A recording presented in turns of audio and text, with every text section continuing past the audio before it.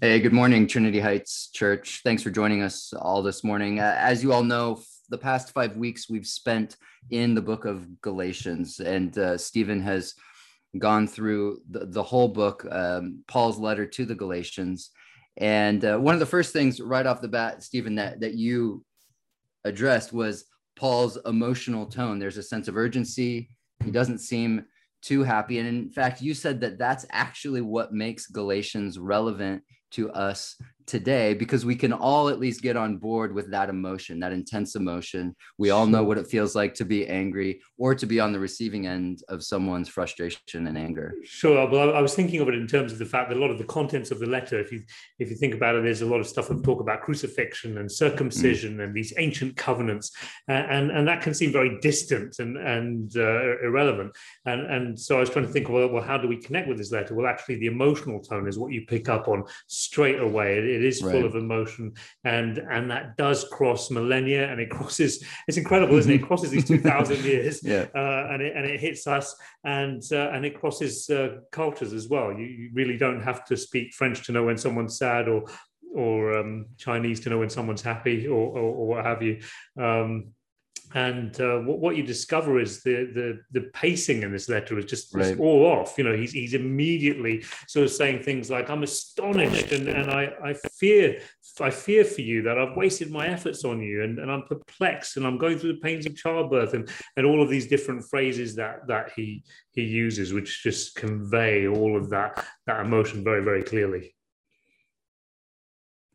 Right. And I liked how you talked about how Paul, in his letter to the Galatians, is actually subverting the structure of his normal letter. So his go-to introduction, talking about how he misses them so much, and then he kind of goes through this standard structure. But in the case of the Galatians, nope, all bets are off. He's going to confront them to their face, and they're going to really feel his wrath. It's a different kind of letter. I mean, and as I said in the series, I just can't imagine being the person who, because of course these letters would have been read aloud, and I'm just imagining being the person who had to start reading it out loud to the congregation, and pretty quickly you discover that, wait, this is not a normal letter, because it's true, he has a sort of general structure to his letters where he says, look, here's the introduction, then the formal introduction is followed by the praise and thanksgiving for his recipients, and then he starts to build up a theological case. And sometimes some of the specific issues he wants to address are sort of being addressed already in that theological case. But what he's doing is he's building up a case so that he's sort of outflanking his readers, so that by the time he gets to mention those specific situations and issues that he wants to deal with, they're already with him. They've already been taken there through the theologizing that Paul's been doing. But that's not how this works in this letter, not at all. Right. And I mean, you got right to the point, and you said that the reason he's so upset, the reason he's confronting them to their face and subverting the normal structure of the letter, is because they've actually turned away from the gospel and embraced a false gospel that he's saying is no gospel at all. That's right. And you're right. He sort of he tells that story, doesn't he, of Peter, and saying, when Peter started acting this way, refusing to sit with his fellow brothers and sisters because they weren't Jewish or they weren't following the law, Jewish customs, and he sat separately from them. He says, I confronted them to his face. But of course, what Paul's really doing is he's confronted, by telling them this story, he's confronting them to their face. And then he tells a whole series of stories, in that first section, the first couple of chapters. It's almost sort of semi-autobiographical. He's just telling these stories of his own experiences, the confrontation with Peter. He talks about going with Titus and discovering that Titus, even though he was surrounded by Jewish people, did not need to be circumcised. He talks about having persecuted the church. He talks about his ministry to the Gentiles. And what we discover is that all of these stories are moving in the same direction. They all move away from exclusion to the inclusivity, away from separation and division to togetherness, division, away from division towards unity. And so effectively the stories that he's telling, sometimes we think, well, he's just telling these stories and he'll eventually get to his point. well, actually, no, these stories are the point. They are the point, right? And he's already brought us deep into the heart of the matter in those first 2 chapters. We don't have to wait to get to chapter 3 once he's done storytelling to get to the heart of the matter. He's already brought us through numerous instances of it as he's been telling these stories. Yeah, and I get the sense that through the stories, he kind of is showing love and grace to the Galatians, but yet in his language, at least at the beginning, he is willing to go into very risky relational territory. Essentially, he's willing to break the relationship. Is what the feeling that I get, and yet within that, I like how he says. In chapter 4, verse 20, how I wish I could be with you now and change my tone. Right. He's breaking the fourth wall, as it were, and I think he's just recognizing the limitations of putting this in writing, all of this emotion in writing. He knows, as you said, use the word, it's a risky business doing that, but he knows that if he doesn't do this, they're going to be cutting themselves off from him or cutting him out of their lives anyway, because that's where this gospel is going to take them. It leads to this division and separation. So I think he's like, well, what's there to lose? And so he's just letting them have it, as it were. And I think but he breaks the fourth wall. And I'm reminded of some friends who they're actually married now with their first child. But when I met them when they were in their first few years in college, and they'd started dating. And they told me they'd made the decision they weren't going to discuss anything of any serious import through text, because they knew that they'd seen so many friends end up with so many misunderstandings. And you know how that is. You can't really read the tone in a text. Is he being funny or is he being serious or whatever? And so they decided not to do that. And I think Paul is just, again, it's a little bit like that. He's saying, I wish I didn't have to text this to you, but here goes. Yeah, here goes.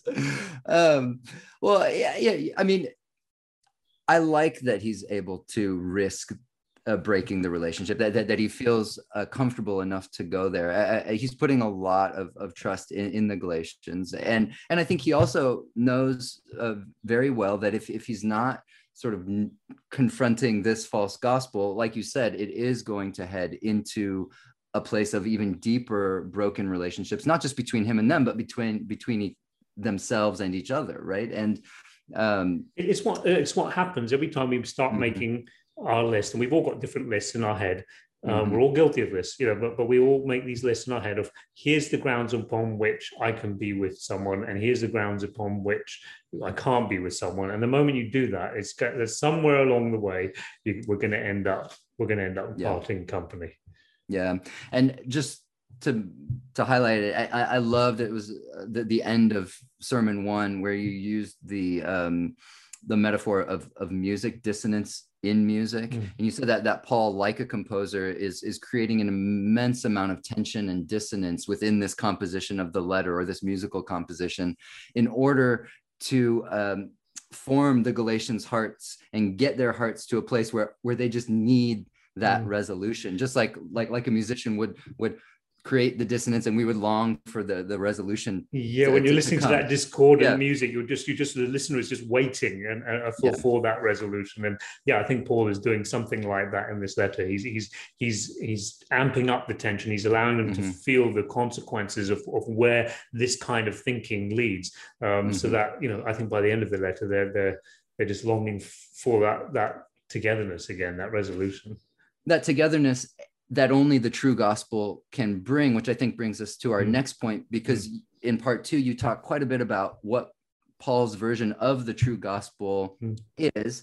And you said it's all kind of rooted in the Jewish understanding of the word gospel, as well as the pagan Greek and Roman understanding of the word. Right, because there tends to be this sort of, sometimes people say, no, the Roman pagan background is the background you should ought to think of. Paul's living in that Roman world. But no, wait, Paul's a Jewish thinker, so maybe that's the appropriate background. Actually, the answer is yes. Which one is it? Is it this one or that one? The answer is yes. It's both.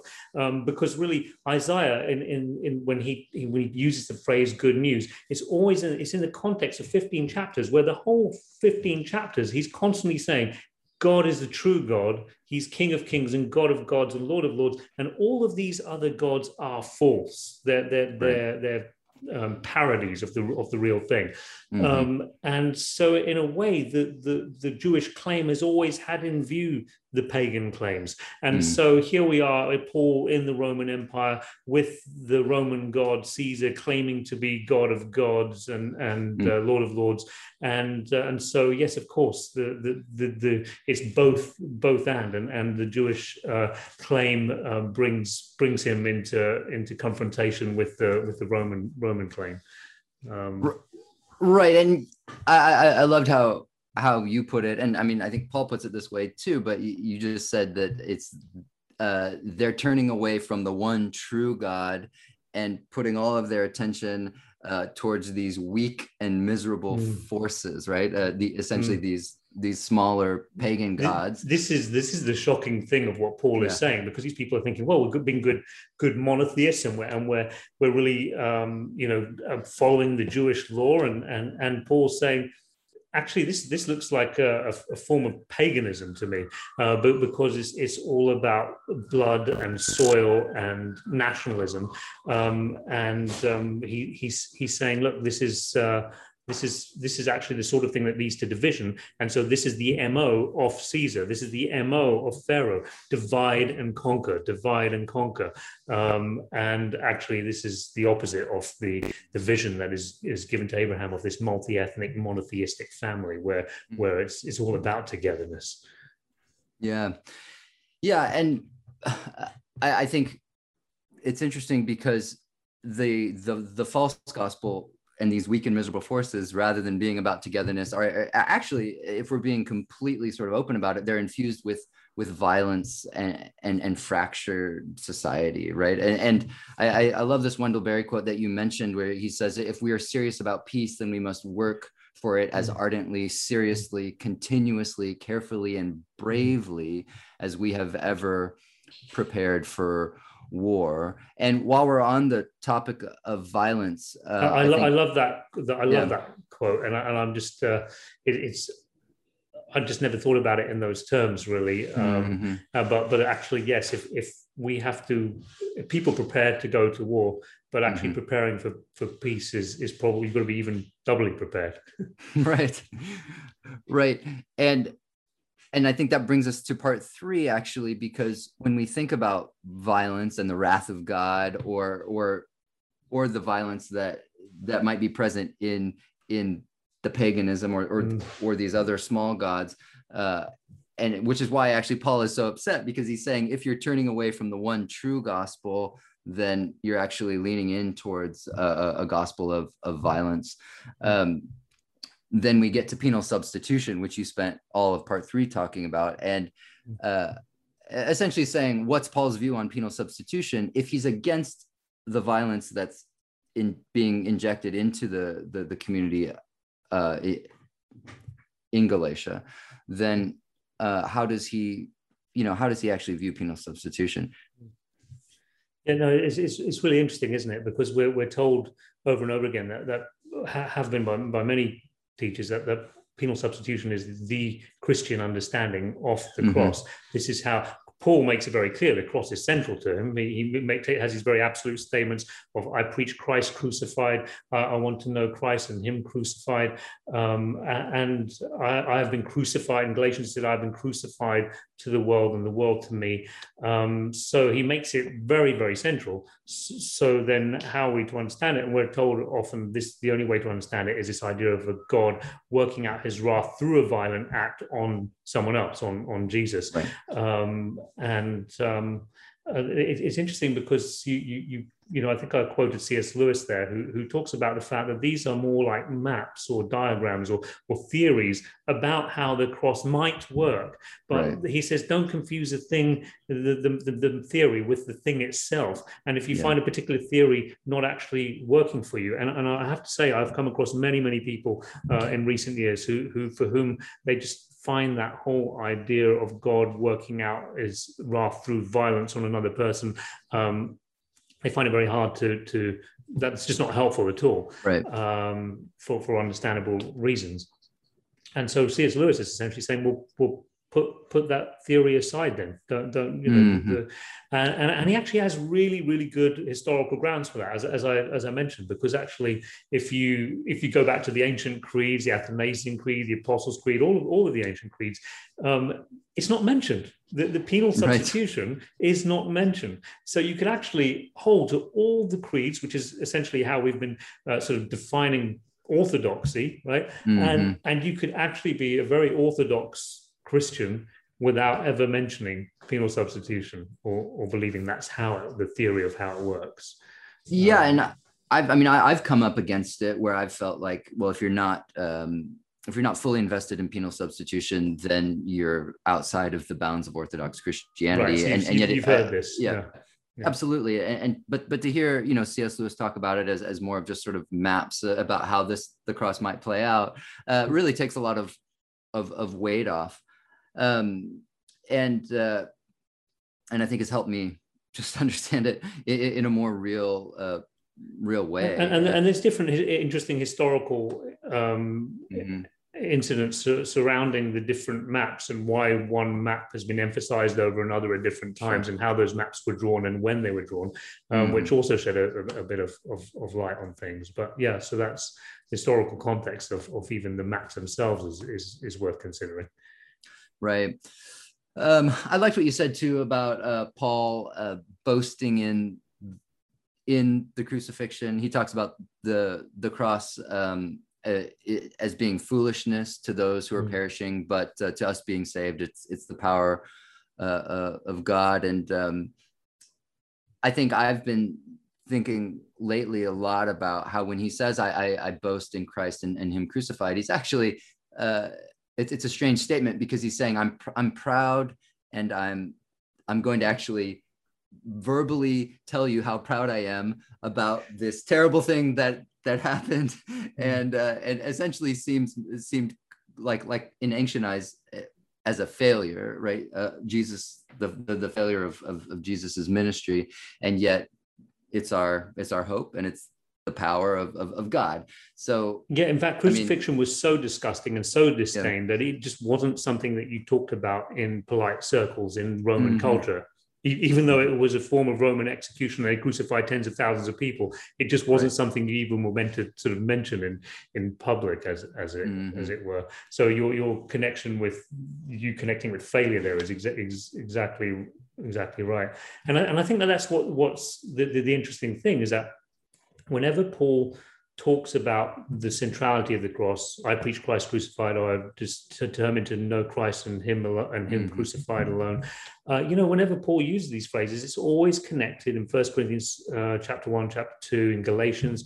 It's always connected with the way that then adjusts or absolutely turns upside down his relationship to the world. I have been crucified to the world, and the world to me. It's affected his relationship to the system of values that the world has. It is turning them upside down. The weakness of God is stronger than the strength of the world, and the foolishness of God is more wise than the wisdom, or the wisest of the wise of the world. So the cross turns upside down that value system, and so this is the interesting thing, is that I think.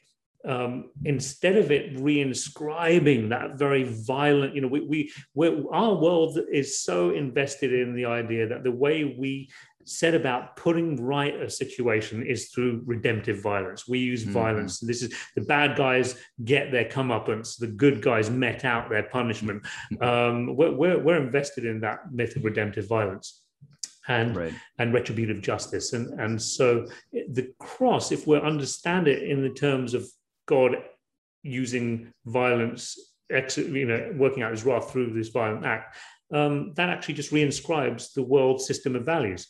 But actually, when Peter talks about, and Paul talks about the cross, is that you crucified him. You crucified him, but God has meant it for something else, and God has raised him from the dead. And so it's actually the reversal and turning upside down of those values. It's the breaking of that cycle of redemptive violence. It's subverting that myth of retributive justice. Yeah. Yeah. I like what Stanley Hauerwas says. He says, you know, you may see the cross as a violent act, and you may even understand that the cross might make the world more peaceful. He's like, but you're still missing the point. Even if you think the cross is making the world more peaceful, you've missed the point that the cross actually is the world's peace.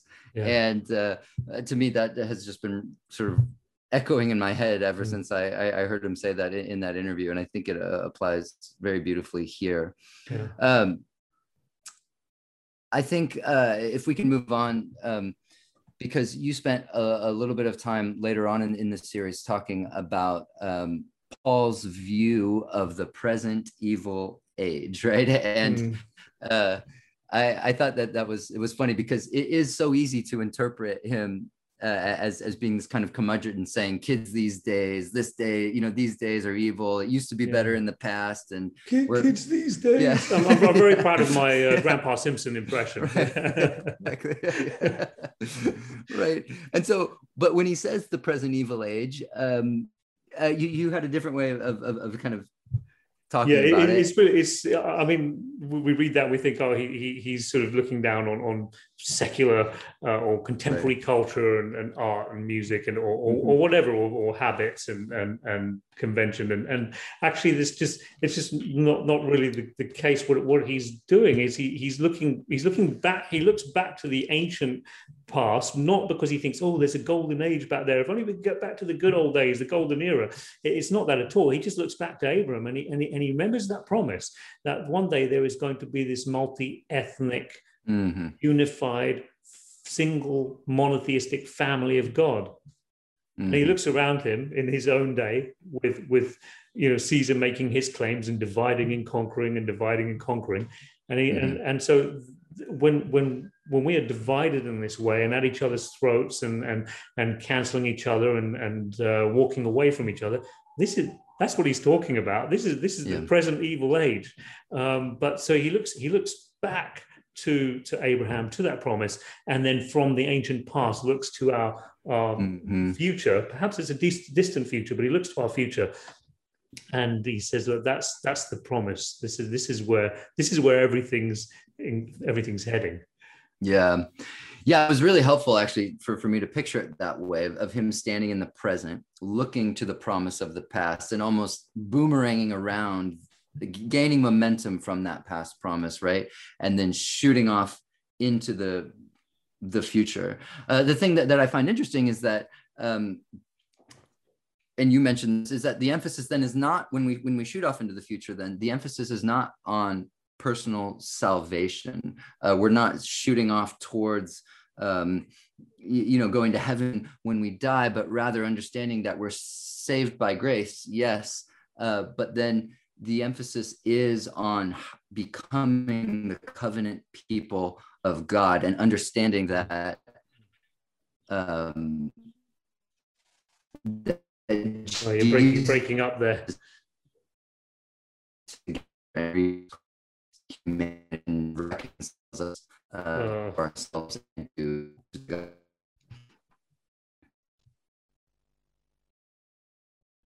Did you freeze?